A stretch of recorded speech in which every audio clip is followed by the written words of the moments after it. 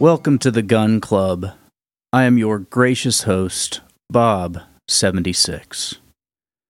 Today we're going to be doing an overview, seeing as this is the first episode of the Gun Club, as I'd like to ensure we all start on the same page and do our best to be as transparent as possible. I am a former Marine and spent 4 years serving in the Marine Corps from 2008 until 2012. And it's there that my love for firearms came into being. And I've since become heavily invested in raising awareness on the importance of our dear Second Amendment, something that I believe to be integral to our way of life. Now, regardless of your opinion on how the Second Amendment was meant to be translated by the citizens of this country, it's become a vital instrument in the face of tyranny. Tyranny being something that unceasingly threatens to take hold of our government specifically. Additionally, and opinions on whether or not this is misrepresented are irrelevant, consider the quote from Japanese Admiral Isoroku Yamamoto, in which he says, "You cannot invade mainland United States. There would be a rifle behind each blade of grass." And while it's been debated that this quote is nothing more than gun advocate fantasy, there's legitimacy in his words, and I think that would be hard to argue. We have the right to bear arms in the U.S. because our founding fathers were astute enough to take history into account when drafting the Constitution. History is something we've become somewhat unwilling to take into consideration when making decisions today, and it will most certainly be our downfall should we stray further away from the failures and successes of the men and women who came before us. I'm of the opinion that we in the Second Amendment advocacy community are missing out on something that's vitally important to our survival. And by survival, I don't just mean the Second Amendment community. I mean us as a country, us as a republic. I am of the opinion that we could be doing more in regards to being welcoming to new members of what we hope will become a community that includes the entire population of this country. Now, why do I say that?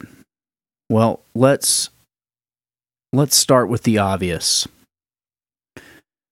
It's obvious that we are up against an incredible mountain of adversity in this community, which is frustrating because we know that what we're actually doing is defending every last person who lives in this country.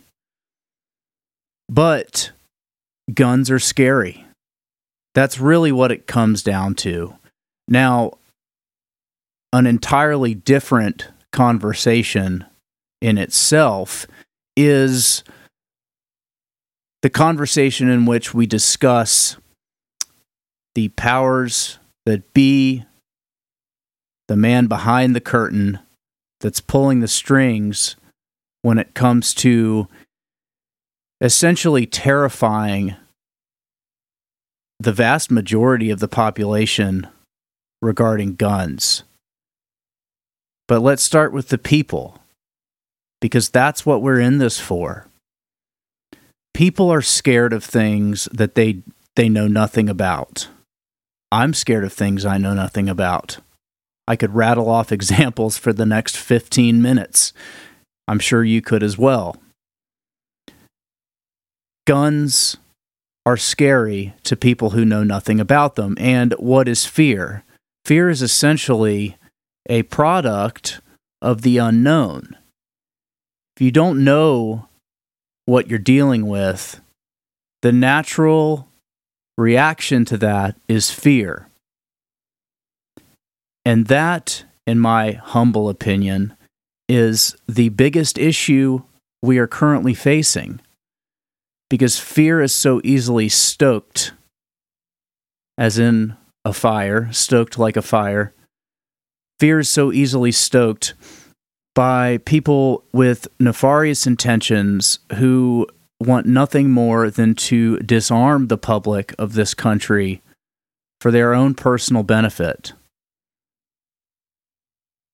What can we be doing as advocates for our dear Second Amendment that would enable more potential members to come forward and join us?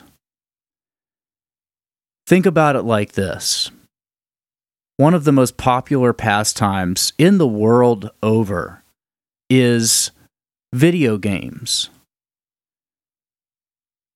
Everyone listening right now has either played the video game Call of Duty themselves, knows somebody who plays it currently, has known someone in the past who loved the game, or maybe they have kids that play it. Maybe they know kids that play it.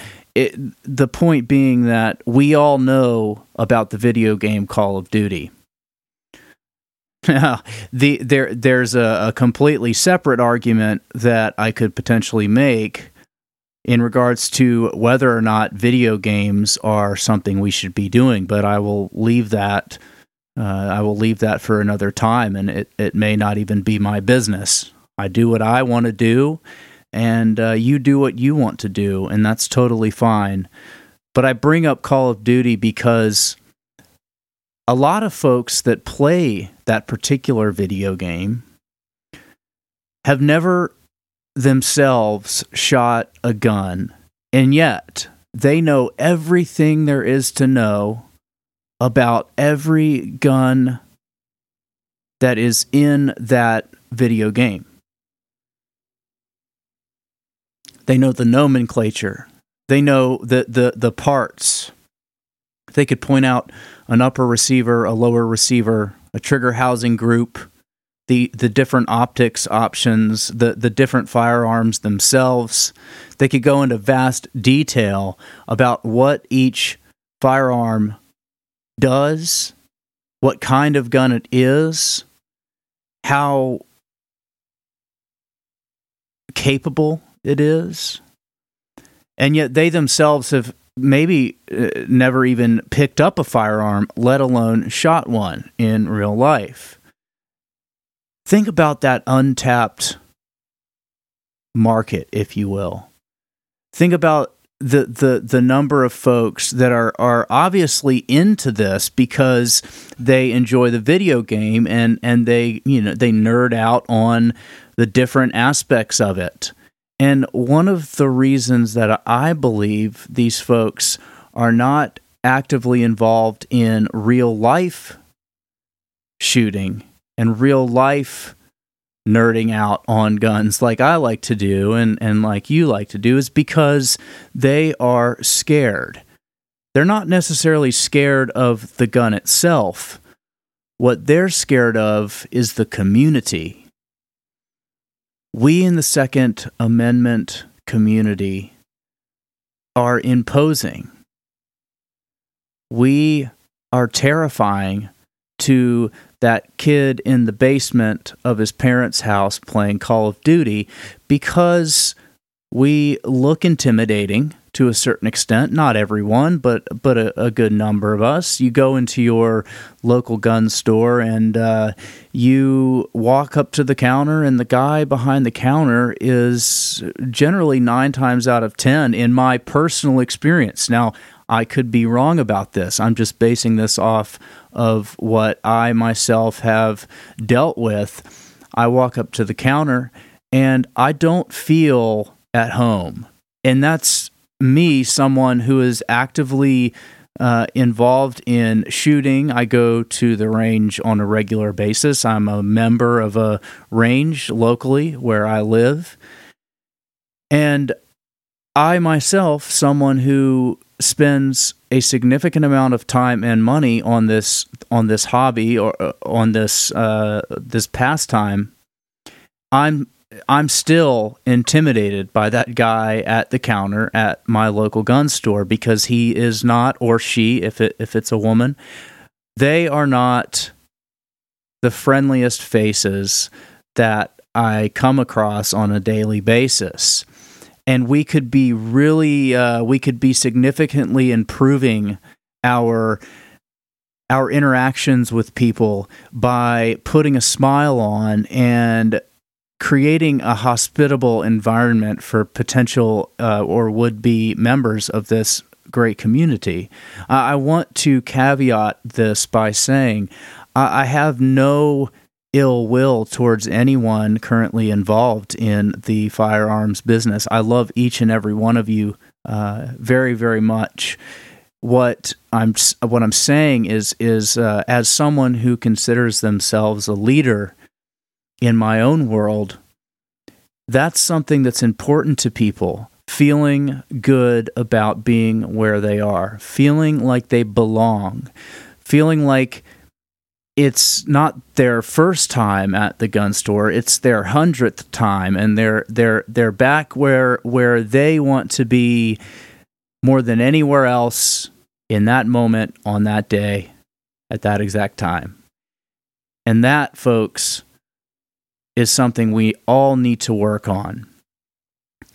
It's very easy to be cliquey especially as a community that feels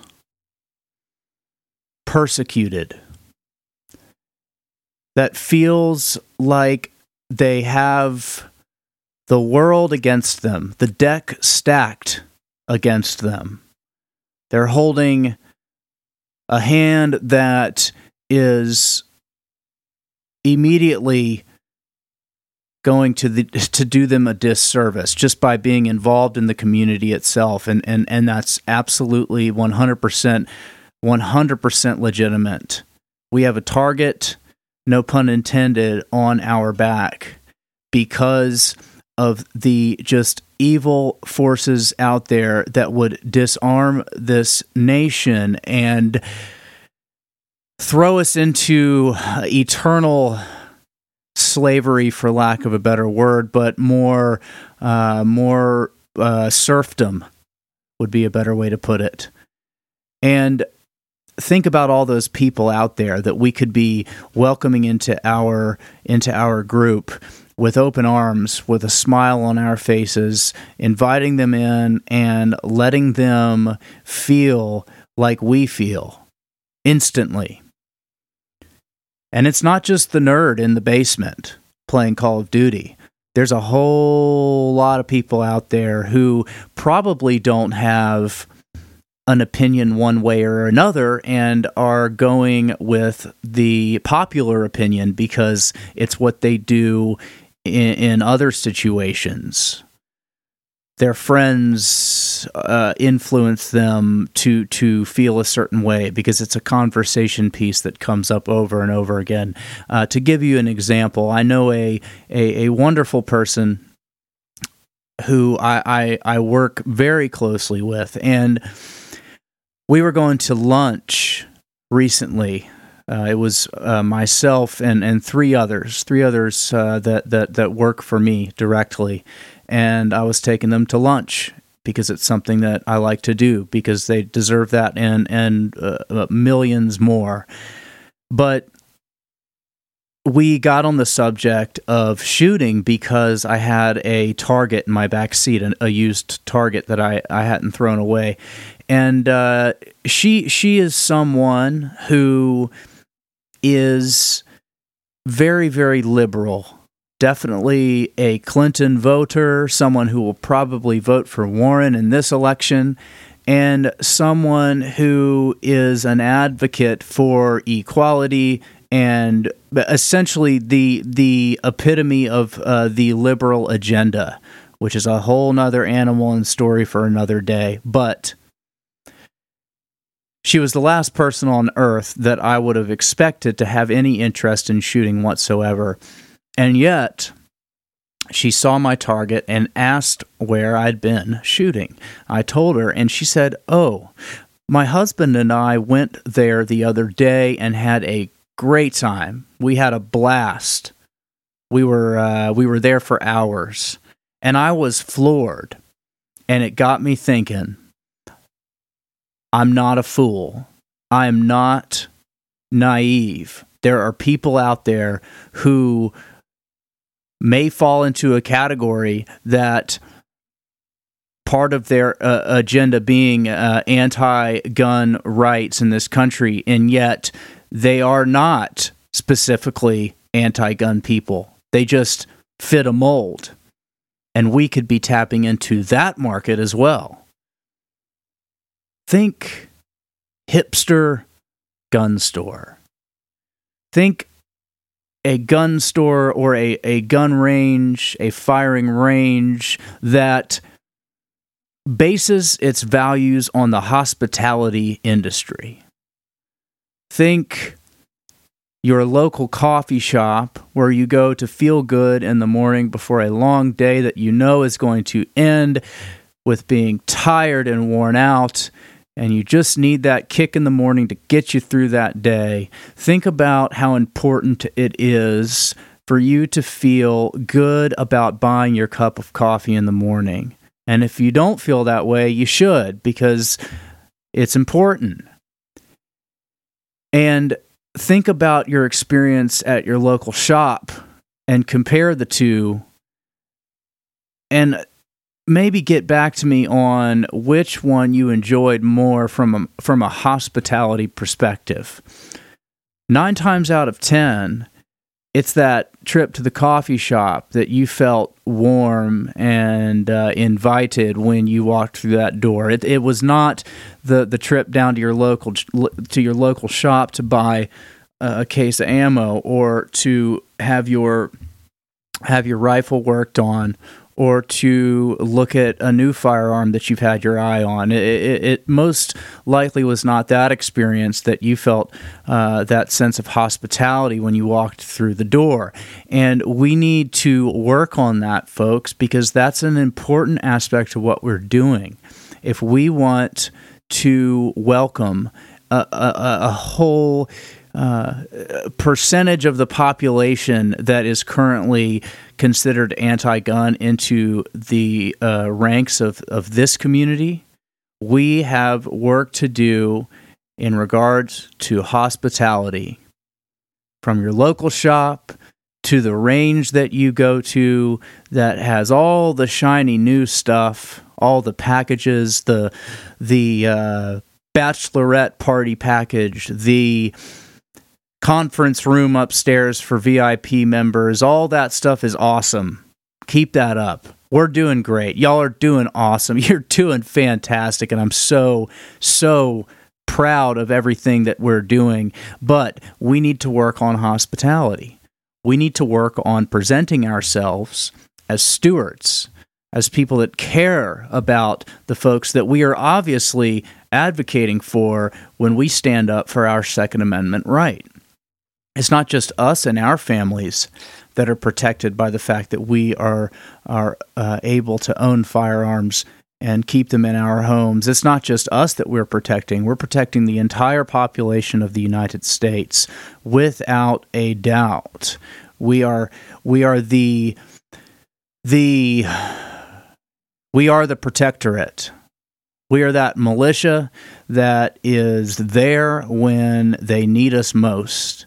And folks, I'm telling you, the way that we are going, the agenda that is being pushed by the power elite in this country and elsewhere, they are an overwhelmingly powerful force. And we are the last line of defense. We truly are. Go back to that quote by Admiral Yamamoto, you cannot invade mainland United States. There would be a rifle behind each blade of grass. Now that applies to foreign powers, and it applies to the government in our own country that is obviously a behemoth and does not have our best interest in mind. We know that because we're smart, because we are free-thinking individuals who have the power of thought, who know in our hearts that we're in a situation that is precarious for so many reasons. But everything happening out there in the world of politics, in the media, the anti-gun legislation being passed in Virginia, a stronghold, a potential a one-time stronghold of conservative values. That's not just your local Democrats being Democrats. That's something bigger. More for another time, a story for another day. But to get back to the purpose of this particular conversation, we need to put our smiles on, shake people's hands, provide leadership to the people that need us most. And the people that need us most are almost certainly the people that are currently in their basements playing Call of Duty, that have no idea what to do. They wouldn't walk into a gun store if their life depended on it because they don't want to be laughed at. They don't want to be bullied. Bullies exist in our society, unfortunately, and we cannot be part of that crowd. We don't want to be part of that crowd. Now, I really appreciate the time, folks, and like I said, I love each and every one of you, and I can't wait to get back to this, and as soon as I can, I will be back with you. In the meantime, you are listening to The Gun Club, and we will have another episode out to you shortly. God bless you, and all the best.